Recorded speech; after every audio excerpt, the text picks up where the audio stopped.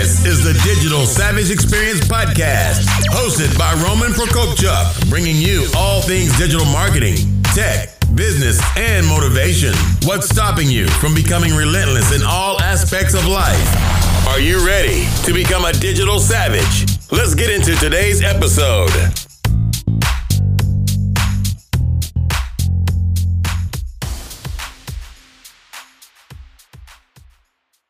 Hey everyone, this is Roman Prokopchuk, and this is the Digital Savage Experience Podcast. Today I have with me Jennifer Ann Gordon. Jennifer is an award-winning ballroom dancer, performer, and choreographer.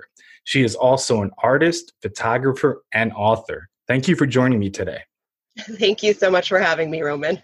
My pleasure. That was a mouthful that you had to say there. I'm sorry. You've been a busy woman in your life, so you have to mention all of that. And thank you for jumping on today. So tell me a little bit about your journey. How did you get to where you are now and kind of navigate through all those kind of careers and, creative endeavors? I'll start with saying, obviously the list that you mentioned, it was all artistic stuff. There was no computers or math or science. So I will just start by saying, I can't do math, and science has always baffled me. So I was always drawn, even as a kid, to the arts, English, reading, writing. I am very, very fascinated by psychology. So that was another passion of mine, kind of growing up. So high school, I did the normal high school thing, was a theater geek, an outcast, a weirdo, a goth girl. And after high school, I went to the University of New Hampshire, which is our state university, and I tried very hard to major in psychology. And then I switched to communications. I wanted to have a regular 4-year college experience.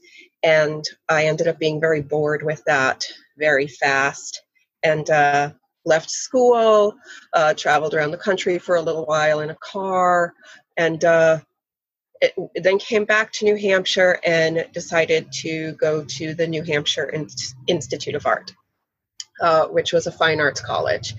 And there I studied photography for a little while before settling back into acting and theater. So I was part of their acting program. And through that school, I got to work with a professional theater company. So we didn't really have college productions because it was a very small program. We got to work with a professional theater company, which was called New Art Theater. And that was an incredible experience. After school, I did professional theater for a few years, a little bit of community theater, and I loved it. I loved discovering characters and creating characters. So all of this will eventually tie together. So I love discovering and creating characters. And that was all here in New England. I moved to the Midwest, and I sort of stopped doing theater. I didn't really have time. And I focused a lot on artwork. And I did some self-publishing in the comic book industry as well. But my main thing for many years was I was a mixed media artist. And I sold my work online. And, and these paintings, these collages I made were also discovering characters. They were photo manipulation from old Victorian era photos, and I was breathing kind of new life into it and trying to tell the stories of these pictures. So again, back to that kind of creating and discovering characters. On a whim, I wanted to take a ballroom dance lesson, but I was scared. I'd always danced my whole life, but I'd never danced with another person because I'm not a very good follower. I like to be the one in control and lead. So I thought taking a ballroom dance lesson would be scary but exhilarating. And it took me about a year to build up the courage. And eventually I did take a ballroom dance lesson. And I met my now fiance, who is also named Roman, at that moment. And we started dancing together. And I really, really liked dancing. And after about 6 months, the studio I was taking lessons at offered me a job. And I guess I never thought that I would be a professional dancer at the age of like 30, because that's definitely past your prime for a dancer. So I kind of dove into the ballroom dance business, and I became one of the top teachers in the country for the corporation I worked in. And I did a lot of competing for a few years and a lot of performing. So my partner and I kind of traveled all over the country and performed, not necessarily strictly ballroom dance, but more movement-based artwork, if that makes any sense. It was all improvisational, telling stories. And then I moved back to New Hampshire, still did the ballroom dancing, still choreographing, still performing, had a burlesque troupe for 5 years that I was the creative director of. And then COVID happened. And dancing in close partnership with somebody is not really something we can be doing right now in a plague atmosphere. So I have been focused for the past many months on writing. I had written a novel last year and it got published at the end of February. So right when COVID was kind of exploding in our country, my first novel, Beautiful, Frightening, and Silent, was released. And 2 weeks later, we entered our homes and we've barely been out since. So that's kind of my journey. And as far as the writing goes, I've always wanted to write. I was that dorky kid in school in 7th grade who got picked on by bully girls and ate lunch in my teacher's classroom. And she said I could eat there as long as I was doing something productive. And so I started writing stories, and they were terrible, but I loved doing it. And I would go there and I would write every day. And in the back of my mind, I always thought that was one of the things I was meant to do, was to write, to tell stories in general, whether it's movement or via novels or artwork. But I love that writing specifically. I feel like I can do all of those things. I can paint a picture with words. I can create a dance with words, and again, create characters. And I can play every role because I'm writing them. Now, has COVID kind of been that opportunity for you, because you had to obviously pivot, because a lot of performing arts, dance troupes, plays, playhouses are all closed and, leaving people. I mean, obviously performing arts are expressions, obviously, of emotion and storytelling, which can't be done now. So was that, in terms of COVID, the opportunity to pivot, to kind of channel that creativity through writing? Yes. I had already published a book, so I already had been writing. But it definitely gave me the opportunity to say, how do I make writing my focus? Because, I mean, as you know, if you're a writer, you're not just magically typing words into a computer and then somehow they're published and you get $1 million. It is it's a business of marketing yourself, of getting out there, of becoming kind of your own brand. Because if people don't like you, they're probably not going to like your book. And a lot of people, I think, don't realize that. So a lot of my job since COVID has been getting out there, doing podcasts. I have a podcast of my own that I started that is about writing. And so I didn't have to pivot artistically, because I was already in an artistic frame of mind about writing, but I did have to pivot into thinking about it as a business, because I love eating and I do want to continue to be able to eat. Yeah, and I think it's important to promote yourself. Obviously, during COVID, you need opportunities to push your business, your product, your whatever you create if you're a creator. But I think it's important to really show who you are, because like you said, I think, somebody may not know something about a genre or not necessarily read that genre, but if that author connects to them, speaks to them and their story and who they are, really inspires them, or they can find something relatable, there's a good chance that they'll check it out as well. I cannot agree with that more, because, people read my bio and they see ballroom dancer and they see all these things and they talk to me and I'm outgoing and I'm kind of likable.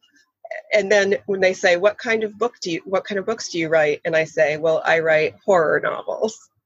But there's always a disconnect and they're like, how do you write a horror novel? And I get a lot of people who say, well, I hate scary books. I hate horror. I hate gore. I'm not going to read it.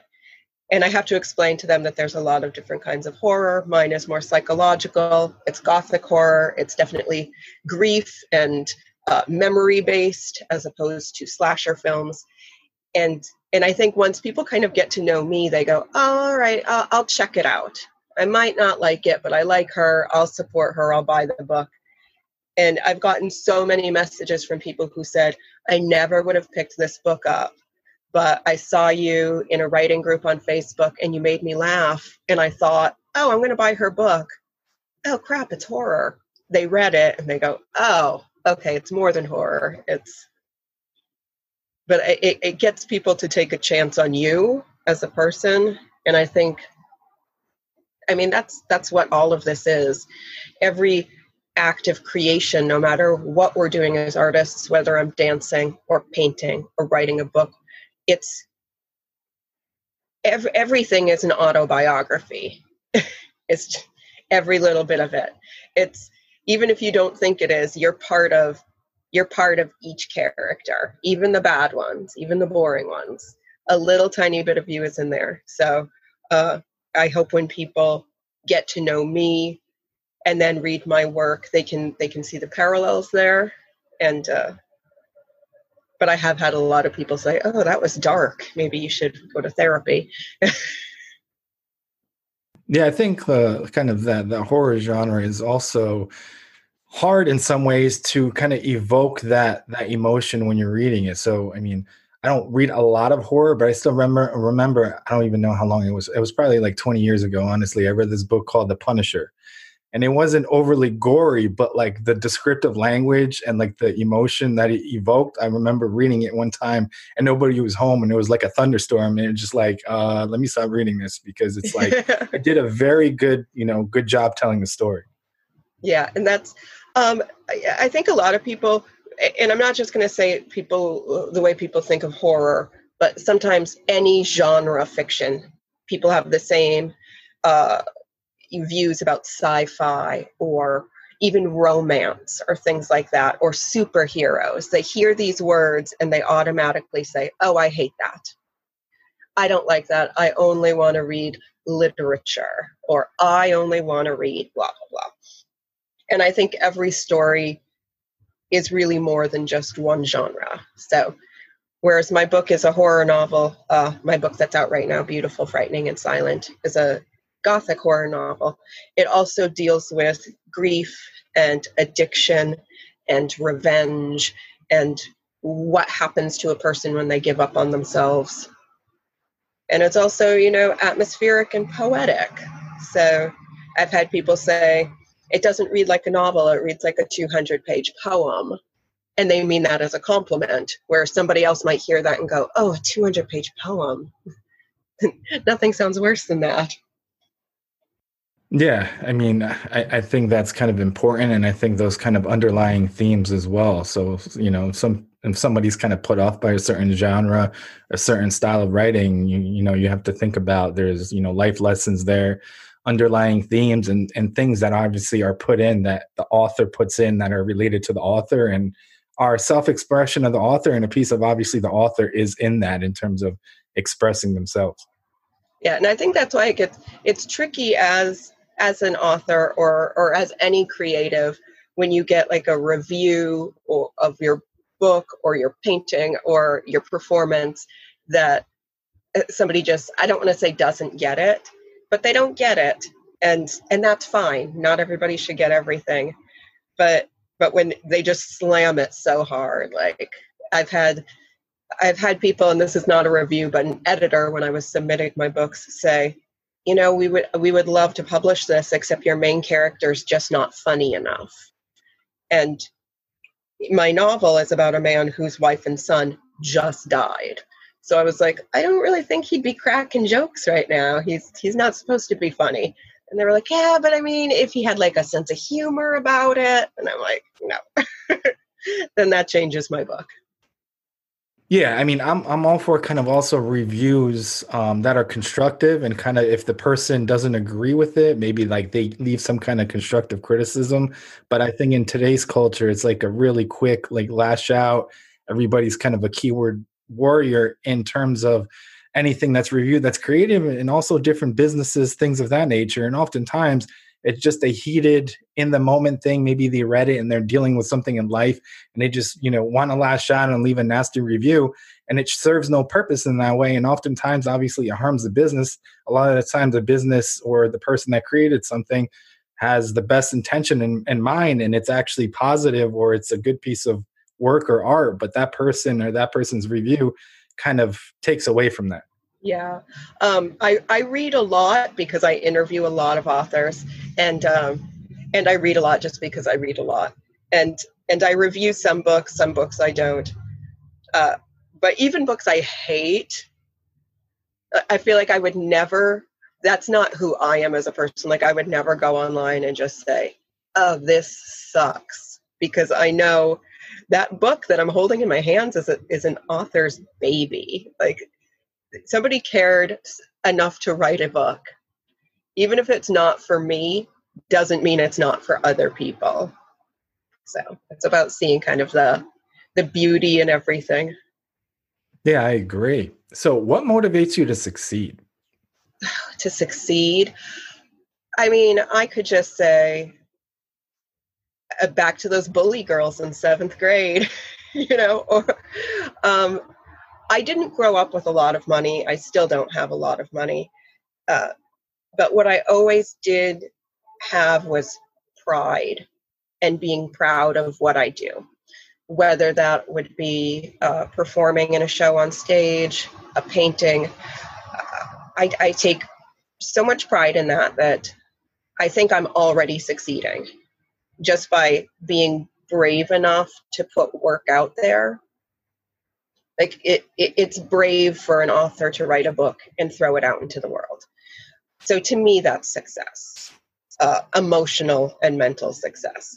What drives me to succeed business-wise, again, I love to eat, and I want to have money to be able to eat and pay the bills, take care of my loved ones. Yeah. Plus you're doing something obviously you love. Obviously you're in a creative space, and creating and obviously getting paid for it is great. I mean, some people, not knocking, 9 to 5, their corporate roles, their cubicle, sitting in a cubicle. Oh, not that's not, yeah, that's not for everyone, but it's one of those things when you can really like enjoy what you do, and it's a form of self-expression, and you get obviously compensated. You can't really beat that. Yeah, I've been very, very lucky in my life that I have been able to make my living as a ballroom dance instructor and a choreographer and a performer, because that's, it was my day job. It was my 9 to 5 job. And I was lucky that my 9 to 5 job was something that, little kids kind of dream of being. Like, I want to be a dancer. I was lucky that was my job. And it still will be my job once we get a vaccine for this. And once the world kind of straightens itself out eventually, hopefully.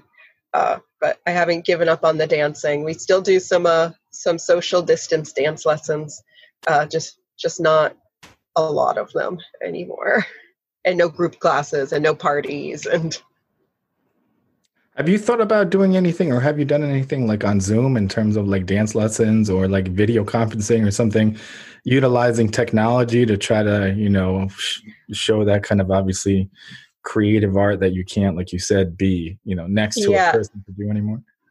We did the first few months of the shutdown. We went and recorded a ton of tutorials and things like that. And there's something to be said for the style of teaching that we do, which is incredibly hands-on. So we can do a tutorial and people can see it, but predominantly our jobs when we teach, even when we teach a couple, is physically moving them around, dancing with them. Like I know how to lead and I know how to follow, so I can dance with a woman or a man. I could lead and follow both of them. And my job is to show them each, how to do what they have to do, then dance both of them through it a few times, let them dance with each other. I dance with both of them again, make them dance with each other again. So that's how to really teach ballroom dancing, because it's incredibly kinesthetic.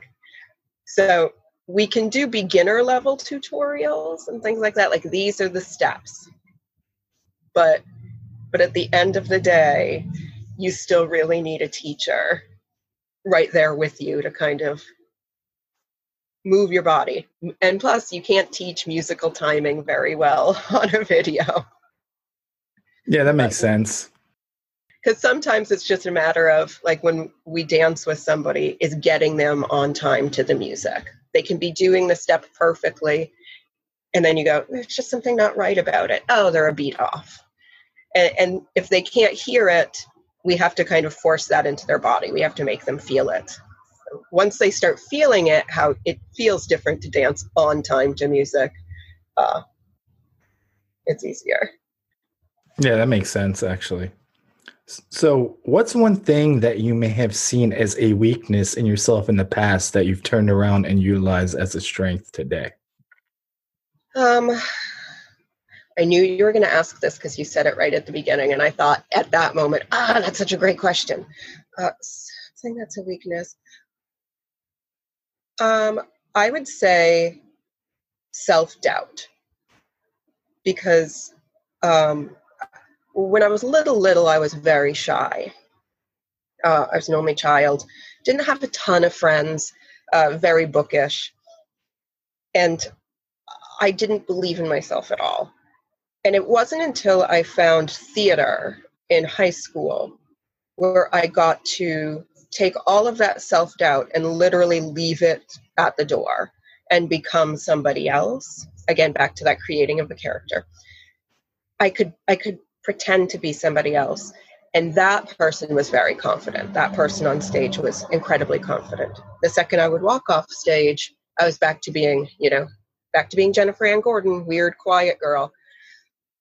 So over years, I think that being able to separate myself, the neurotic, self-doubting only child from New Hampshire, and the performer who's that same person but has confidence. So that self-doubt and those insecurities I had, and I still have, I think that turns into a strength, especially with writing, because I don't believe as an author I'm above anybody. I like to get into the minds of other characters and find out what makes them tick. And I think maybe if I wasn't insecure and bullied and scared as a kid, maybe I wouldn't be as, I don't want to say as feeling or as empathic as I am, but I think it's that. I turn to my self-doubt and my sensitive nature into a thing that fuels me. Because now I take, again, whether it's dance, whether it's doing a waltz or writing a book, writing a story about a serial killer, and I turn it into an emotional thing, as opposed to, I'm doing a waltz. It's a really pretty box step. I pour my all of my feelings into it, and that's when it becomes art. And I wouldn't be able to do that if I wasn't such a mess to begin with. Yeah, and I think it's also important. A lot of people really think and have self-doubt and anxiety about things. And I think everyone has kind of their own thing. So no one is immune to that. But oftentimes we as individuals think like we're the only imperfect ones, or we're shy to express ourselves in front of people or show the true selves that we are. Obviously, you had a method of expression and then kind of open up. But I always say, regardless of how you are, you should really communicate to the world in terms of your story and who you are, what you've experienced, a collection of experiences that make you who you are, because there's at least one person that went through that situation, wants to be where you are. And I think even if you impact that one person, it's well worth kind of getting past that initial, fright to really tell your story. I will say, being in the burlesque world, when I was actively doing burlesque and choreographing burlesque and having my troupe, that was such an incredible experience, having a troupe, because it was men and women, all ages, all body types. Our troupe averaged young women who are in their early 20s to a woman who was 62 and gorgeous. And if you saw us all backstage, we would just be like, what is this? What is this? Is this a fat roll? Can people see the fat roll? And we're like, nobody can see that. And nobody cares. We're body positive. We would look at each other and just be like, you're so beautiful. What are you talking about? But then to ourselves, be beating ourselves up. Like, should I just cover my body with spray glitter? Will I look thinner like that? And after the first few shows, and we realized that it was our confidence that the audience saw. They didn't see our fat rolls or our stretch marks or our cellulite or the weird bruises we would get because we would always be bruised up from dancing so much. They just saw the show. And after every show, when we would talk with the audience, everybody the women, especially of all ages, were so inspired. And they would look at us and say, I wish I could be as brave as you. I wish I could do that. But they didn't see us 20 minutes before, like panicking about the dumbest things. So again, taking self-doubt, body image issues, thinking you're ugly, thinking the whole world's going to laugh at you, and literally burying yourself, like, because it's striptease, on stage in front of 100 people or more. And that was liberating. And I feel like if you can take your clothes off on a stage and not just die of your own embarrassment, you can do anything. Yeah, and there's been studies out there in terms of what people are afraid of. So like public speaking and doing anything in front of a crowd, they said they would rather die over doing that. So it's a real fear and not everyone can do it. So what's one piece of advice you can leave with the audience, personal or professional? I would say professionally first, be impeccable with your word. So if you tell somebody you're going to do something, if you make a promise to them, please keep it. We all understand the world is a crazy place, but do your best to keep it. Don't burn bridges, even if you think those bridges are just small little things. Don't be rude for no reason. Remember that the internet is not a safety net. I see a lot of people being terrible to each other in online groups, just terrible. And I'm like, you're not immune just because you have like an emoji instead of your face for your picture doesn't mean that you're not talking to somebody real. So professionally, I would say, can I swear on your show? All right. Don't be an asshole. Like, don't be a dick. Just be professional. And I guess I should have been saying this my whole life, because with theater, with performance, with anything, there's always people who have huge egos, who aren't willing to help the little person, who aren't willing to do what you're doing right now. You're talking to me. I'm a fledgling author.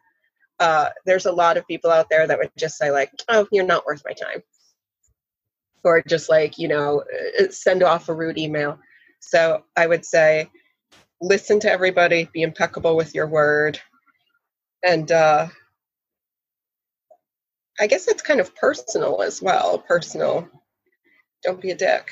And also I'd say creatively, if you have an idea that you think is completely screwed up, but you believe in it, go for it. try it. I mean, I don't really believe in failure. Even if something doesn't work out, that's not necessarily failure. It's only failure if you don't try. So, if you can hear some buzzing, there's some weird bugs outside my room right now. Outside. I would say just, lean into your weirdness. Let your inner freak flag fly. I can barely say that, but be who you are. Discover what you have to say and say it, and don't let anyone say that's not marketable. Nobody will buy that. Oh, another podcast. Oh God. Oh really? Do we need another blah blah blah? Do we need another Etsy store? Do we need another this? If whatever your dream is, just please do it. At least try. And I'm like you said before, there is always one person out there, at least one other person that you are going to connect with. And I know my book has connected with people, and that means more to me than all the sales in the world. The people who take time to reach out to me after they read it, or leave a review on Amazon that's glowing or not glowing, but the people who read it and felt something, that's always going to be there for you. So if you're a creative, create. Yeah, I agree. I mean, I just try to be nice to everyone. You know what I mean? It's really not that hard to be nice. And then people, it's not that hard, especially online. And I mean, in 2020, people oftentimes have ulterior motives. I mean, I approach a situation. How can I help you? I mean, I try to think of myself as a heart-led entrepreneur. So I do things for kind of like the greater good. I mean, my personal life, I'm a foster parent. So my wife and I have had 20 kids in our home since June of 2018. And I do other things in terms of like advocating for that. So, I mean, there's things that people can do. And like you said, if you're going to try something also, do it. It doesn't matter if you fail. It's only a failure if you don't try and if you don't get something out of it. Just because it was a negative result, take it as a learning experience and either refine it or pivot to something else that you want to try. I know. I think the saddest thing would be at the end of the day, where everything that can go wrong in the world has, if we're at December 31st on 2020 and you can sit there and say, oh, well, I couldn't do anything because there was a pandemic, then you're lying to yourself, because we all have knowledge or emotional support that we could give somebody. So, and I'm not saying you have to be creative. You can reach out on a group on Facebook and say, I will be an advocate. I will be an ear. I'll be something. Like if somebody's having a hard day, message me. I'll be there for you. Like we can get so much out of our day-to-day life if we just put a little bit into it. Yeah, I agree. And kind of just hearing people out, I think if, I ran into you on the street or some kind of event, usually, hey, how are you? 99.9% of the times, everybody will say, I'm fine. How are you? Regardless of what they're, going through. So really taking the time and understanding that I think everyone is dealing with something at any given point in time, and just kind of diving a little deeper can really go a long way. One time actually on LinkedIn, I was on LinkedIn, I guess somebody lost their job or something, and they started posting like, I'm going to, end my life, this and that. I didn't even know the person. It just popped on my wall, and I'm like, listen, if you need another job, I'm happy to reach out to my network and, forward your resume, or we can get on the call and see what was wrong. But it's like one of those things, like if you take like 5-10 minutes out of your day and really try to just be there for someone, it can really go a long way. I know, like when I teach dance, I always, every lesson I start with, hey, how are you doing? How are you doing today? And you can sense usually when it's not going well for somebody. And like you said, everybody's, especially right now, they're dealing with stuff. So, and my students and my friends, they'll always say the same thing. Oh yeah, I'm fine. And then I look at them every week and I go, really? Are you really? Like, you can tell me. And I'm surprised how many times people say, like, okay, I just need to get this off my chest. Something. And that's when my job goes above and beyond being a dance instructor. Like maybe I'm not always teaching a box step. Maybe I'm that person's happy point of the day. Can you let the audience know how they can find you? Yes. The easiest place to find me is on my website, which is JenniferAnnGordon.com. And that's Ann with an E, like Anne of Green Gables. So Jennifer, ANNE, Gordon, GORDON.com. You can also find my book, Beautiful, Frightening, and Silent, on Amazon. And I have a new book being released next month. It'll be out on August 20th, and that is called From Daylight to Madness. That book deals with how the mentally ill were treated during the Victorian era. So another uplifting novel from me. And you can also, and if people just want to reach out to me on Facebook, if you're having a bad day and you need to talk to somebody, at Jennifer Ann Gordon Author is my author page on Facebook, or just Jennifer Gordon on my personal page, but my author page, Jennifer Ann Gordon Author. They can find me there. Thanks again for stopping by. Thank you. It was great. This podcast has been brought to you by Nova Zora Digital. Find out how Nova Zora Digital can help your company grow online. Learn more at novazoradigital.com. Until next time, all you digital savages.